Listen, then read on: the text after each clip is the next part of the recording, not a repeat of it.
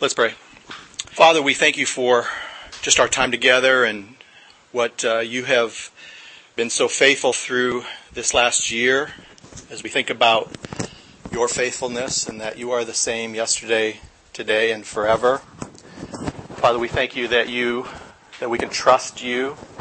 Father, I ask that you would give us great wisdom as we go through this study this week and next week and the following week. Father, as we think about this new year, it's not inconsequential and it's not out of your immeasurable providence that you have allowed us to, you are going to allow us to look deeply into Psalm 23. Father, as we think about 2012, think about what you are doing in our lives, in our church, our communities, nation, world, Father, can't help but be reminded that you have a plan and that you are sovereign, and that your throne is above all things. You are accomplishing your purposes in all those dimensions of our lives so that we might become more like you, that we might be able to be a witness for you. Father, I pray that you would help us as we crystallize our thoughts going into 2012 about what really matters most, that you would use some way what we look at these next 3 weeks, Father, to be able to help us understand what matters most. I pray that you would use your Spirit, power of your Word, to accomplish that. Father, I pray for each one who sits today, next week, and the following week, look at this passage, Father, that you would press upon each of our hearts areas that we need to understand better, that you would be glorified in our midst, that you would take dialogue, the conversation, richness of what this passage has meant in lives, Father, and take us to a place that this will serve as our clear beacon as we move through 2012. Father, I pray that you would help us please you, that you would give us the clarity in our lives, honor you, would be lifted up as a result. Thank you for this time together. Well, I get the opportunity to be able to be a bridge from our studies of last year, which really were about two things in the fall. One was about the Hot Topics classes.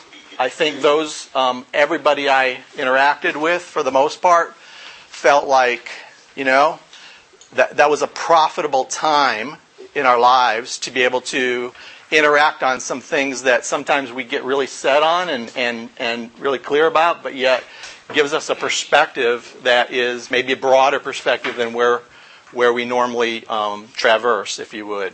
Secondly, we had the opportunity to be able to see a number of our guys in our body be able to take some kind of step out there a little bit further and get the opportunity to teach. And that was a great experience had by each one of the guys, and that will continue.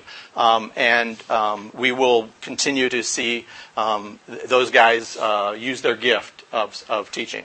The second part that we looked at in the fall was the Psalms of Lament. Anybody remember what lament means off the top of your head? How would you describe it? What?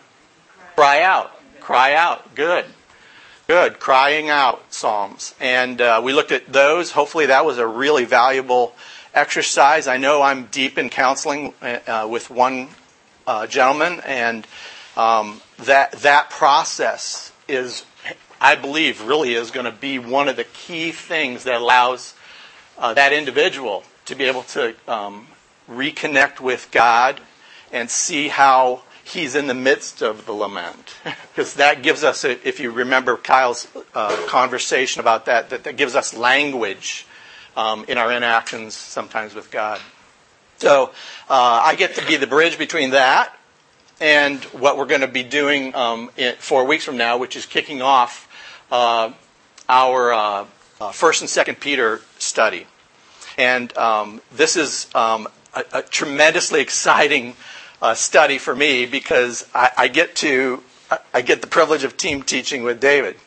And I've never sat, I don't remember at least, underneath his teaching, and I don't know that he has with mine, just because we've always had to kind of cover the bases. So I'm thrilled, looking forward to collaborating with him on First. He's going to kick that off, if you would, with an in-depth look at Peter himself in 3 weeks from this Sunday.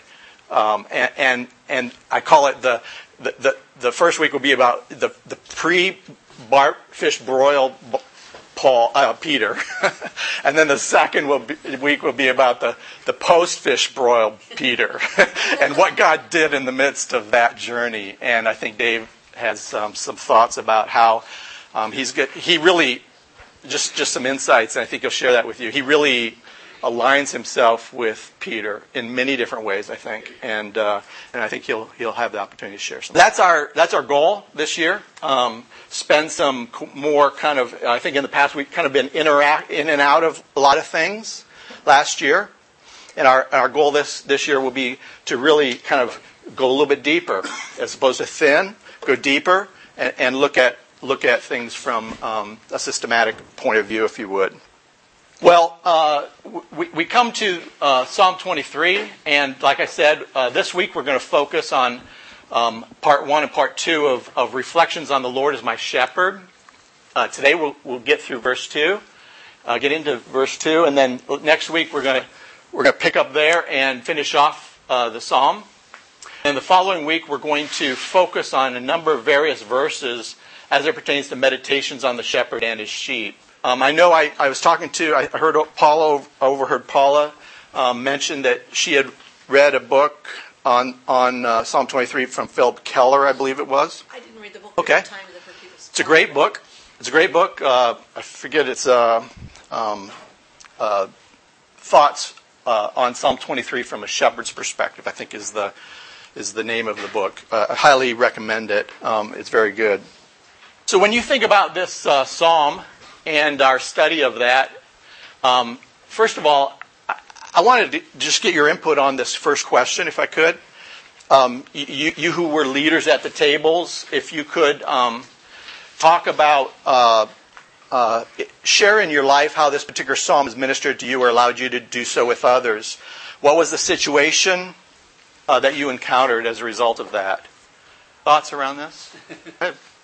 Okay.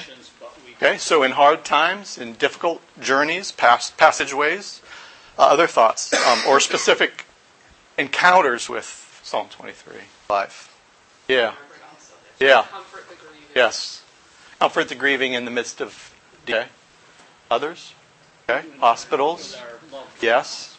Okay, good. Hospitals, bereavement, pain. Others? Okay. And when you think about this psalm, what do you think was the author's purpose or the intent behind him writing the psalm? And were there some thoughts around that? Art? Okay. Yes, there's something about enemies going on in here, isn't there? Okay.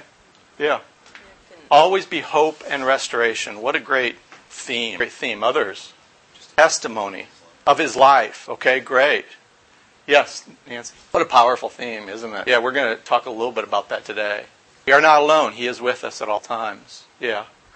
Yeah, the acknowledgement of these enemies that seem to kind of sprinkle themselves throughout this psalm, and then this idea of refreshment. The idea of refreshment. Huge theme through the other things. Anything else? Yeah. Love the way it finishes. We're going to spend a little bit of time next week talking about that. Just the eternality of our faith, the eternality of our relationship, the eternality of this thing that he calls our promise, our hope in verse 6. Really kind of bookends the psalm in a very powerful way. Leaves us on a high from the standpoint of hope. And isn't that really about the way our lives are? You know, when God gives us, he says, written in earlier times so that you might have encouragement and have great hope. Yeah, absolutely. Well, how many of you have actually heard any type of a teaching on Psalm 23 or preaching? Raise your hands. Okay. Well, it's fascinating. Charles Spurgeon probably was called the Prince of Preachers. And he wrote this about Psalm 23. He says, "It has been said that what the nightingale is among the birds, that is what this psalm is among the psalter. For it has sung sweetly in the ear of many a mourner in his night of weeping, and has bidden him hope for a morning of joy." Bidden in hope for a morning of joy. You know, today Michael's going to preach on Nahum. And you're in the community group, you'll enter into that probably this week also. And really, at the end of the day, the question that comes out of Nahum is, what do we do when the foundations of our lives that matter most are pulled out from underneath us? How do we navigate and handle life when that happens? And I would suggest that our study on 1st and 2nd Peter literally is a primer to navigate life in that situation. And the incredible thing about God's providence and His wisdom about teeing up, why Psalm 23 is that's exactly also what happens when we look through Psalm 23. So let me take a look at with you the context. The context of Psalm 23, if you'll turn there, if you're not there already in your Bibles, is Psalm 23 is really bookended, sandwiched in between Psalm 22 and Psalm 24, of which all three were almost viewed as a trilogy, if you would, and written by David. And if you look at Psalm 22, what you see is that this is kind of a prophetic view of the death of Christ. Psalm 23 is a prophetic view of the resurrected Christ. And Psalm 24 is a prophetic view of what we'll say is the triumphant Christ. 22, look at a couple of verses here. Verse 14, I am poured out like water, my bones are out of joint, my heart is like wax, it's melted within me, my strength's dried up, my tongue cleaves to my jaws, dogs have surrounded me, bands of evildoers have encompassed me, I can count all my bones, they stare at me, they divide my garments among them, and my clothing they cast lots. What was that about as far as prophecy goes? Okay, when he was on the cross, when he was crucified, yeah, absolutely. Then take a look at Psalm 24. He says, the earth is the Lord and all it contains, the world and those who dwell in it. Verse 7, lift up your heads, O gates, and be lifted up, O ancient doors, that the King of glory may come in. Well, when will the King of glory enter through the gate, the eastern gate? When he comes again. And he says, who is this King of glory? The Lord strong and mighty. Lift them up, O gates. Lift, O ancient doors. Who is the King of glory? The Lord of hosts. He is the King of glory. And so this really is looking about His return to earth, Christ's return to earth. 22 is about the past. 23 is about living in the middle of life where it meets us every day. Psalm 24 is about the future. And we see these differences between these three psalms here. Let me jump you down to Psalm 22, seeing us as Jesus Christ as the Savior. Jesus Christ is the shepherd in Psalm 23. And Psalm 24, He's the sovereign King. In 22, He's really the good shepherd who gives His life for His sheep. In Psalm 23, He's the great shepherd. We're going to talk more about that. Resurrected with His sheep. In Psalm 24, He's the chief shepherd who returns to reward His sheep. So as we think about that, one of the things that the Quakers said was that this psalm really, of any psalm, it really speaks to our condition. Speaks to our condition in our lives. I want to give you an illustration real quick as we got launched this morning. Once upon a time, there was a shepherd tending his sheep at the edge of a country road. A brand new Jeep Grand Cherokee screeches to a halt next to him. The driver, a young man dressed in an Armani suit, Tistoni shoes, Louis Vuitton Evasion sunglasses, a Rolex wrist say that 10 times in a row, wrist watch, and a Missoni tie, gets out and says to the shepherd, if I can guess how many sheep you have, will you give me one of them? The shepherd looks at the young man, then looks at the sprawling field of sheep and says, okay. The young man parks the SUV, connects his MacBook Pro and wireless modem up to a NASA site, scans the ground using his GPS, and opens a database and 60 Excel tables filled with algorithms. And then he prints out a 150-page report on his high-tech mini printer. He then turns to the shepherd and says, "You have exactly 1,586 sheep here." The shepherd answers, "That's correct. You can have your sheep." The young man takes one of the animals and puts it in the back of his vehicle. The shepherd looks at him and asks, "Now, if I guess your profession, will you pay me back in kind?" The young man answers, "Sure." The shepherd says, "You're a consultant." "Exactly. How did you know?" asks the young man. "Very simple," answers the shepherd. "First, you came here without being called. Second, you charged me for a fee to tell me something I already knew. Third, you certainly don't understand anything about my business because I'd really like to have my dog back." Why you laugh, okay? Many of us actually approach the scriptures this way. We think we know what the text is saying when we throw it through our 20th century grid, interpretation grid. And when we study God's Word, it's important for us to understand that what the author intended it to say. As we call, and what we do is we call this the authorial intent. When we think about the authorial intent, the first question we want to ask ourselves is, what was the author's intent when he wrote what he wrote? Sounds like an important place to start, right? What was the author's intent? In his mind, when he sat down and wrote this, he was writing it under the inspiration of the Holy Spirit, according to what the scriptures say. But he was writing it for a reason. What was that reason? Secondly, how does that reason or that intent then help us actually interpret what the scriptures say? How does it help us interpret what the scriptures say? Third, once we understand that, how does it help us apply that scripture to our lives? How does it help us apply that scripture to our lives? Let's take a look at the setting. The setting, we could have three different possibilities of interpretations here. The first, as we look at it, could be broken up into three sections. Verses 1 and 2, 3 and 4, and 5 and 6. Maybe the author was writing 1 and 2 to speak of sheep and their shepherd. 3 and 4, if you'll look at that, actually could be like a guide and a traveler going along the way through these valleys and shadow of death. Verses 5 and 6 could be literally about a dinner guest and his host. As you look at that, you can see maybe that might be something there as far as how to interpret it, right? Second way to interpret it could be about two different things instead of three. Verses 1 through 3 really being about a shepherd and his sheep. And verses 4 through 6 also still being about a dinner guest and his host. Well, I would suggest that it's really about one thing and one focus. And that is about, it's all about about sheep and their shepherd.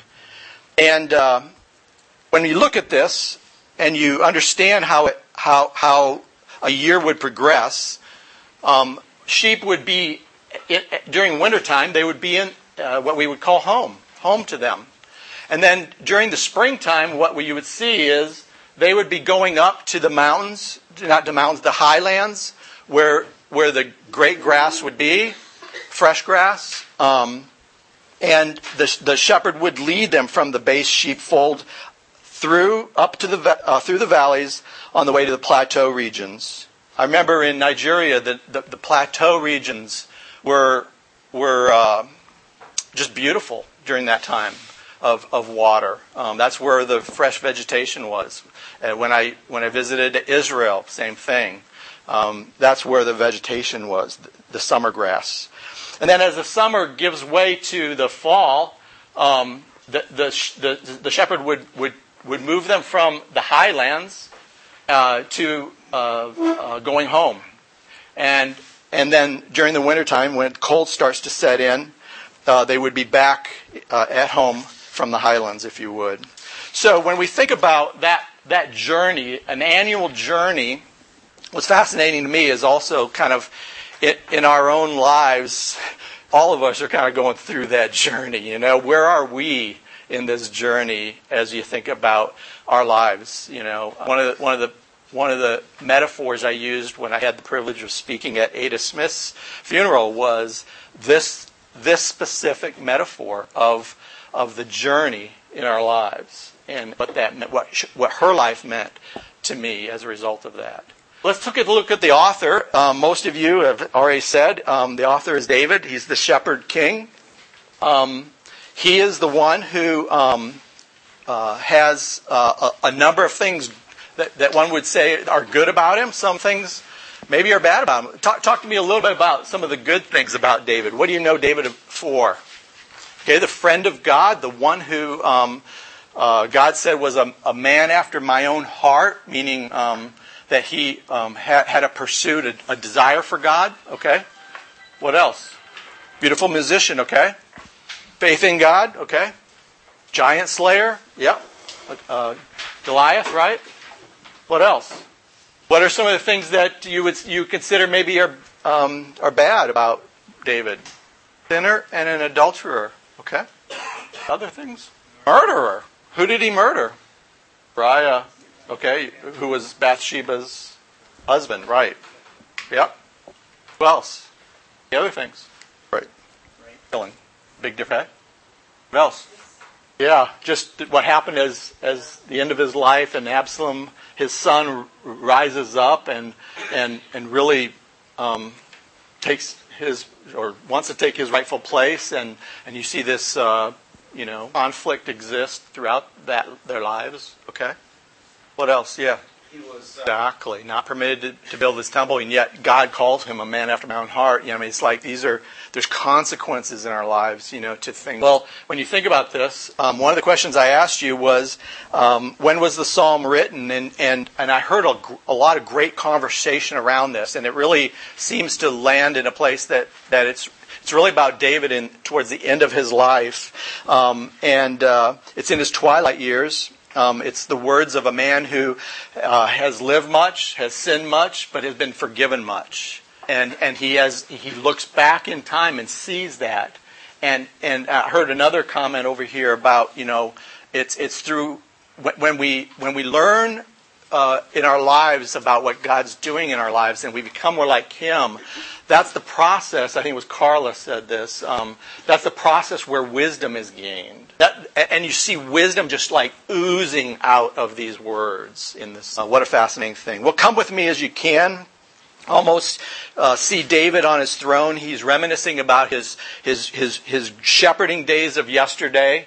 And you almost see this scepter that's in his hand transform itself into a rod instead. His rod and staff, and you almost see him being transported, if you would, literally to atop the sapphire meadowlands, and in the distance you can see the grassy hills as they flow down into the shimmering Mediterranean and the azure blue sky above us. Once again, you can just literally see David home, writes the psalm.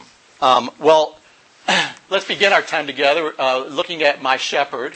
My shepherd is the first thing I want you to take a look at there. And he says, the Lord is my shepherd. The Lord is my shepherd. This is really focused on God's character. God's character. What we find here is that God, when you see the capital Lord, that is God's name. For He as a covenant-keeping God. And when we think about that, it's of great significance that David starts that off with the Lord. So when we think about that, Jewish people really will not say that name. In fact, the high priest one time a year in Yom Kippur or Day of Atonement, that is the only day that he would say that name. So it was a key name of God that he starts this off with, and it's speaking of his character. He is a covenant-keeping God. He's the same yesterday, today, and forever. Second is, he is my shepherd. He is my shepherd. This really speaks of our relationship with God. Our relationship with God. He uses the word is. And I don't know about you, but for me, I found this fascinating from the standpoint of really seeing that this is present tense. Lord is my shepherd. Not was, not will be, but he is. And when I think about that, this same God, the one who inhabits eternity, is my shepherd. Is my shepherd. He never changes. And as a position as believers, he is always our shepherd. He is always our shepherd. Well, let's take a look at the word my just for a second. And my here has two perspectives I want to speak of. One is God's perspective, and one is our perspective. From God's perspective, God always was, he always is, he is to come. And he not only created all the gigantic galaxies that exist, some have determined that maybe there's over 100 billion galaxies in the world. 100 billion galaxies, and it's thought that each of those galaxies have in the vicinity of 100 billion stars also. So take for a second and think about how all that hangs together. That's our great God.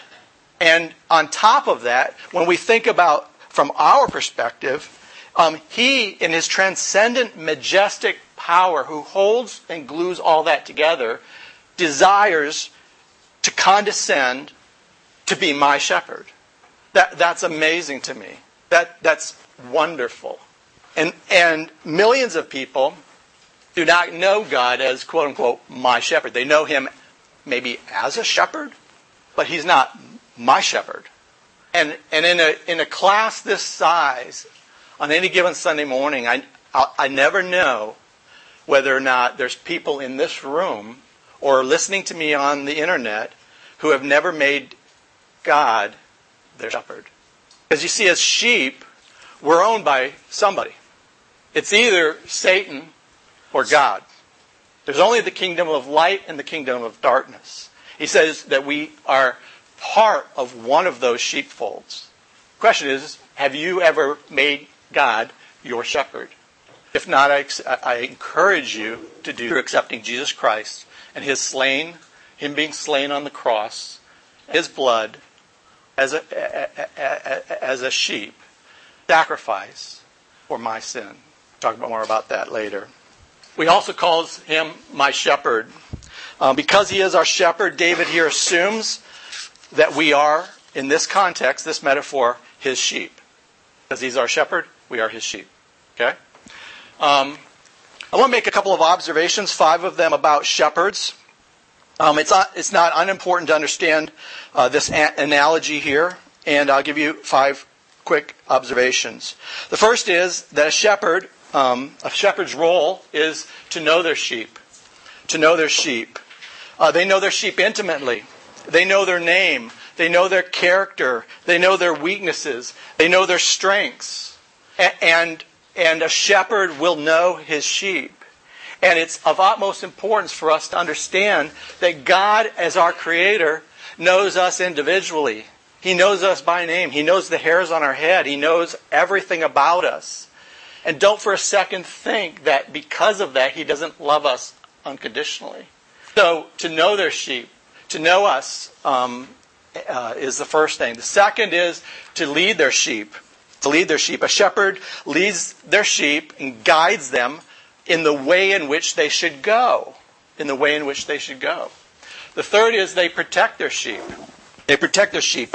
A shepherd's role is to continually look out for predators and wolves and to put up barriers of construction in place so that their sheep will not be hurt. So, isn't that also one of the key manifestations of the discipline of the Lord in our lives? We may never know until we get to glory how God is putting hedges of protection in our lives to keep us from sin. And I would suggest it's way more than you ever thought. I think of Paul when in Corinthians he says, no temptation has overtaken you, but as such as is common to men. But God will what? With that temptation also make a way of escape. He is putting hedges of protection in. Pray for that. Yeah. Anybody got that off the top of your head? 1 Corinthians 13. There you go. Thank you. Fourth one is to feed their sheep. To feed their sheep. A shepherd's role is to feed their sheep. I'm going to talk a little bit more about that today. The fifth one is to care for their sheep. To care for the sheep. At the end of the day, a shepherd's role, and you see this in Mideastern thought processes, it's a dirty profession. It's kind of the lowest of the low.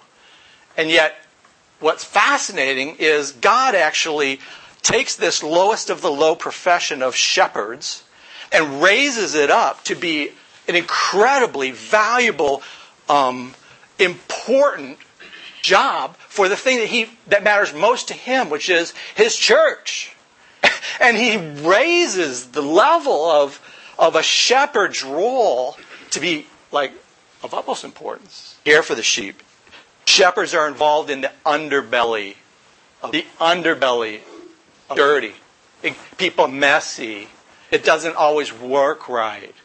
Love their sheep enough to be able, as does God in our lives. So we'll never understand how much God cares for us until we understand His role in our lives of caring for us in ways that we will always look back and wonder with awe for all of eternity that God loved us enough to care for us. I was asked the other evening by Michael, well, Mark, what book, if you had to write a book, would you write it on? That was an interesting question. And if there's one like this jumps out at me, it's the goodness of God. I think if we catch a glimpse of the goodness of God, it will radically transform our lives. Radically. Because we start from the premise that doesn't put God on trial and actually submits the glorified Son of God. Jesus Christ as the glorified Son of God. Observations about sheep. What were some of the ones you came up with at your table? Shout them out. Go ahead. Dumb. I heard another one over here, a little bit more nasty, called stupid, I think I heard. Followers, okay. Dirty, okay. Helpless, scared. Don't recognize danger. Innocent, yeah. Walk into danger, okay. Trusting, yeah. Nice wool, though. Until they cut it off, right? Okay, some great observations about sheep. Let me continue on, huh? Shrink. Shrink. Wrap yourself up in wool and then, make yourself wet and see if you shrink. So sheep are rather dumb. Let me give you 5 observations that I wanted to make about sheep. They're rather dumb. Someone has once said that the only reason God ever bothered to create sheep at all was to have an illustration of what Christians are like. I thought that was powerful. That was a great quote. Great quote. Second, sheep are property. I talked about that just a second ago, and that somebody owns sheep. You don't see any wild sheep out there, navigating the world, on their own, experiencing life by themselves. Okay, that doesn't happen. Sheep are some type of more of a domesticated kind of an animal. They're not wild in that way. For some reason. And so somebody owns them. And Scripture tells us that there are no free sheep. There are no free sheep. They're owned by somebody, and we talked about that just a second ago. Third is that they are dependent and needy. They're dependent and needy creatures. They just don't take care of themselves. They take more attention and meticulous care than any other form of livestock. Any other form of livestock, sheep are the most needy and most dependent. 4, they are weak and defenseless. We talked about that just a second ago. Weak and defenseless creatures, I'll add, without their shepherd. Without their shepherd, they're weak and defenseless creatures. With their shepherd, they are protected. And 5 is they have habits of wandering. They have habits of wandering. I observed this firsthand with a flock of sheep when I was over in Israel. I was traveling through the countryside in Israel, and a whole herd of sheep was going through the countryside, and I was standing up on the highway there, looking down, and saw what happened. And it was fascinating because the shepherds were moving the sheep to a different place, and what helped move them was this sheepdog that just would go out to the corner wanderers, if you would, and nip at their heels, and that would kind of bring them back into line, if you would. If you think about that in our lives, that sheepdog really is a great illustration of the Spirit of God in our life, isn't it? Is that He is out there encouraging us to get back in the way, if you will, as we live our lives. And so, more to come about that over the next couple of weeks. Well, David's perspective in writing the psalm is that of a sheep. Understand that you will never enter into the great blessings of the great shepherd, okay, unless you begin this journey today by willingly admitting that you are a sheep. So let's just start there for a second, and then we'll see where it takes us. Well, he moves on, and now he moves from talking about a shepherd to talk about his shepherding, if you would, in verses 1c through verse 5. This week and next week, we're going to talk about 11 different benefits of his shepherding to us as sheep. I'm going to cover 3 today and 8 next week. So let's move on. The first is my contentment. My contentment. He says, I shall not want. What does the word want here mean, do you think? Shall not want.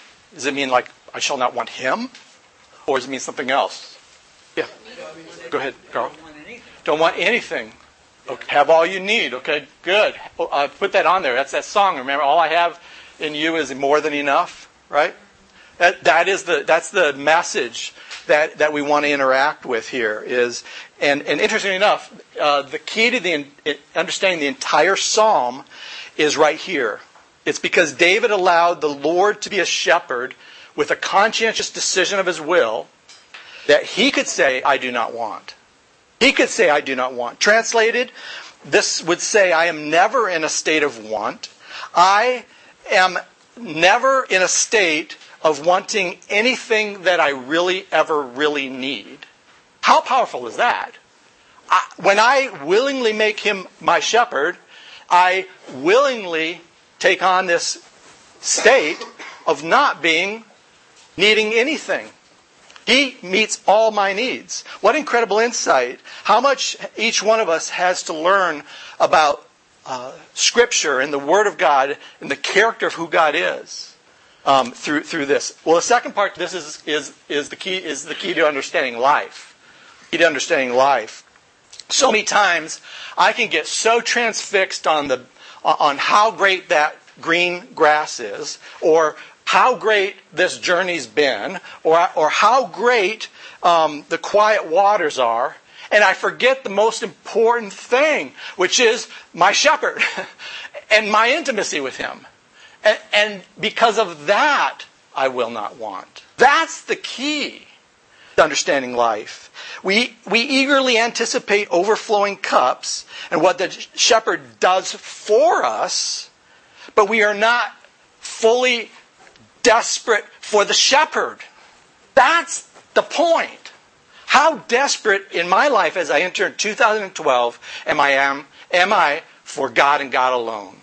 That's the question. Where are you at? It's the shepherd who's front and center throughout this whole psalm. It's like a string of threaded pearls and a golden strand that links every one of these words together in a way that makes the shepherd. It's not about what he's done for me. It's about have I made him the center of my life? Am I orienting my world around him, or am I allowing him and everything else to orient around me?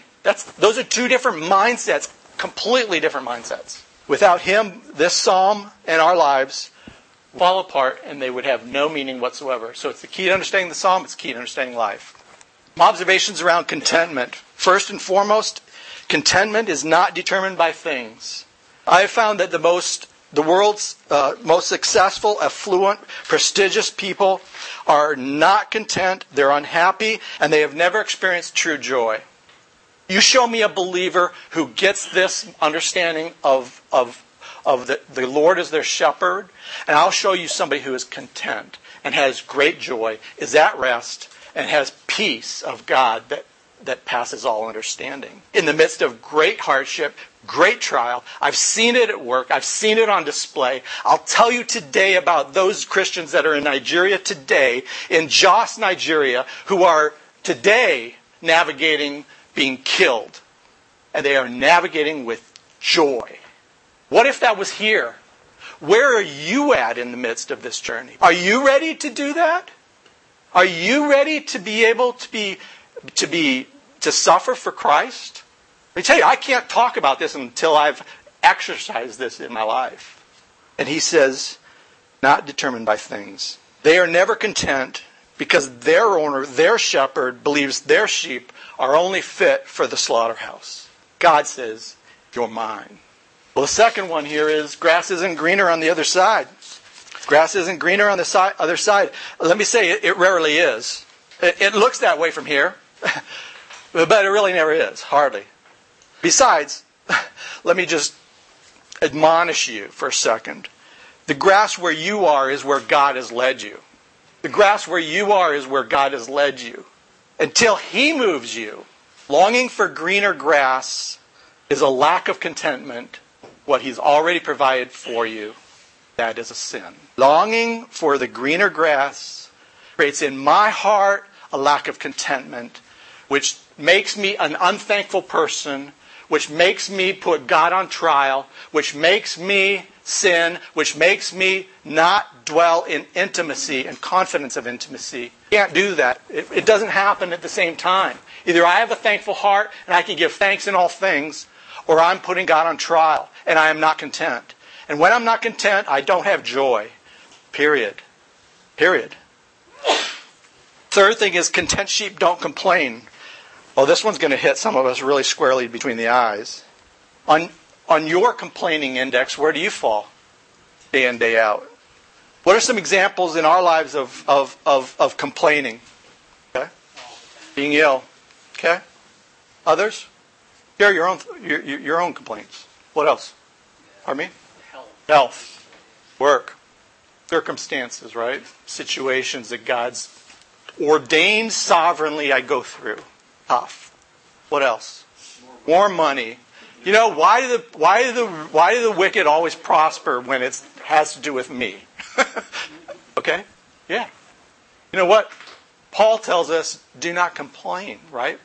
He says, do not complain. You become lights in the black canvas of this world. Complaining. I found in my own life when I don't get what I want or I don't like my situation or circumstance, I have found that a complaining attitude or spirit comes from one of those two roots. And the two roots are either sin of selfishness or lack of faith.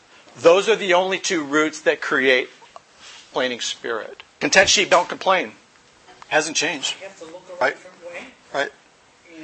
And once it becomes different, it's because you have made a conscientious decision to submit yourself to that end and be thankful. Once that happened, now you can navigate that completely differently because you're not putting God on trial. Process. Amen. Well, the fourth observation here is the need for contentment far surpasses all other desires in life. A short but touching epitaph can be frequently found in the catacombs of believers who have been martyred for their faith in Rome. And you know what that epitaph says? It reads, in Christo, I may say this right, pace, P-A-C-E. In Christo, in pace. What does that mean? In Christ in peace. And I think about that. They saw the surpassing value of their shepherd over their earthly situations and circumstances. Satisfaction for the soul is infinitely more valuable than significance, security, and safety. Significant security and safety. Well, the next thing is his shepherding. He makes me lie down in green pastures. I'm going to go through a couple of these pretty quick, and we'll touch on them again here. Observations about lying down. First of all, his shepherding is my rest. When he makes me lie down in green pastures, my rest. Observations about lying down. He knows I need to lie down. He knows I need to lie down. I could tell you a story about Evia, who doesn't know she needs to lie down. You need to make her lie down. But you know what? When she lies down and she goes to sleep, she needed it, right? And so he knows I need to lie down. Interesting enough, he also makes me lie down. He makes me lie down. Beyond knowing that I need to lie down, he also knows that unless he makes me lie down, I probably won't lie down. The third is that lying down takes time. Lying down takes time. Most of us don't want to take time to lie down because it takes time. This is a decision based, I'll suggest, on a value proposition in our life. The value proposition is this. We don't understand that it's in the process of the moments of rest that we are able to interact with the shepherd. That's when the interaction takes place. That's when he speaks to us and he reveals to us who he is. It's in the moments of lying down that we interact with the shepherd. You know, I won't turn to it here, but look at 2 Corinthians 3:18. 2 Corinthians 3:18, he says that when from encounter to encounter, as we interact with the Word of God, it changes us. It transforms us. It makes us into who He wants us to become.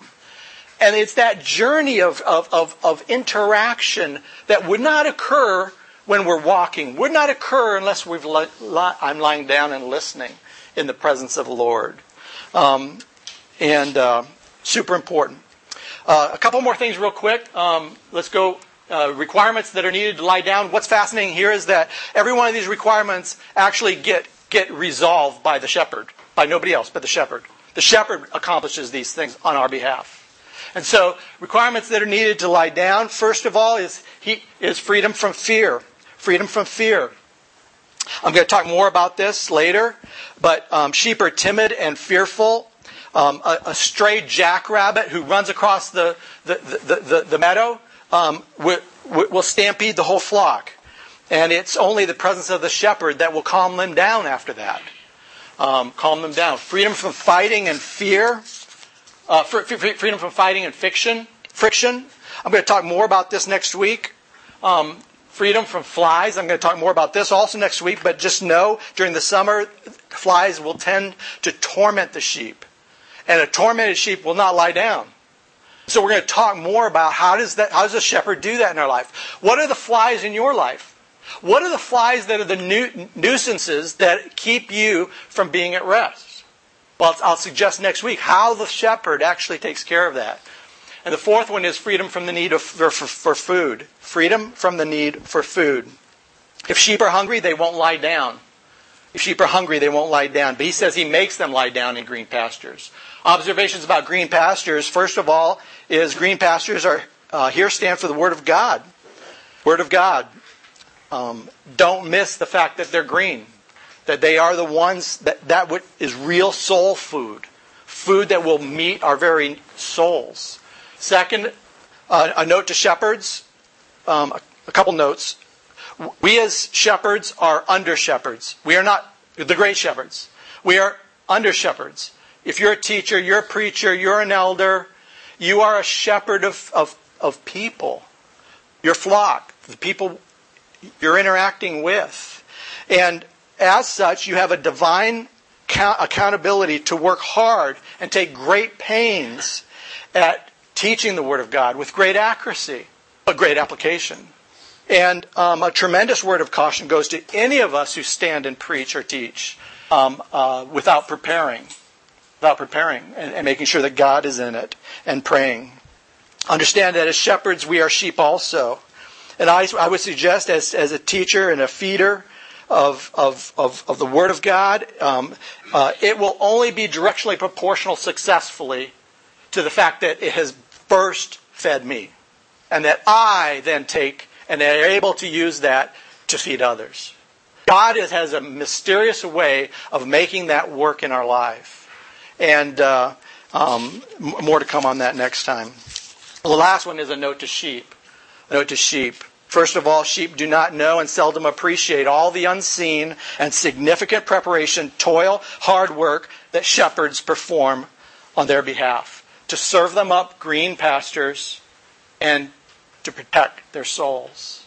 Let me just say this in this room, and he would never want me to say this, okay? But Mike and his role in this church as an elder, you can't thank him enough for all he has done on your behalf, and you never would know behind the scenes what he's done and continue. Take the time. Thank your shepherds. Take the time to tell them when you gave up all of these things in your life to behind the scenes shepherd the flock of God. I just want to tell you, thank you. Thank you, Mike. Last but not least, I'll leave it here and we'll pick it up next week, is he leads me between quiet and still waters. It's my refreshment. My refreshment. We could talk about this for a long time, so I'm going to cut it here. But sheep are naturally afraid of running water. They need the shepherd to be able to carve out a still area for them to drink in. And what you don't know is how much effort it takes to do that on your behalf when you don't even see it happening. The shepherd went behind the scenes, carved out raging waters, running waters, to make a still area to drink from. And I would suggest that you need to thank your shepherds for that. We need to be thankful people. In closing, turn with me to Hebrews chapter 13, and we'll close with this. Hebrews chapter 13, again, one of my faves, but most people know that by now. Hebrews 13, verses 20 and 21. David, would you stand and read this out loud for us? Hebrews 13, verses 20 and 21. Amen. Have a great day.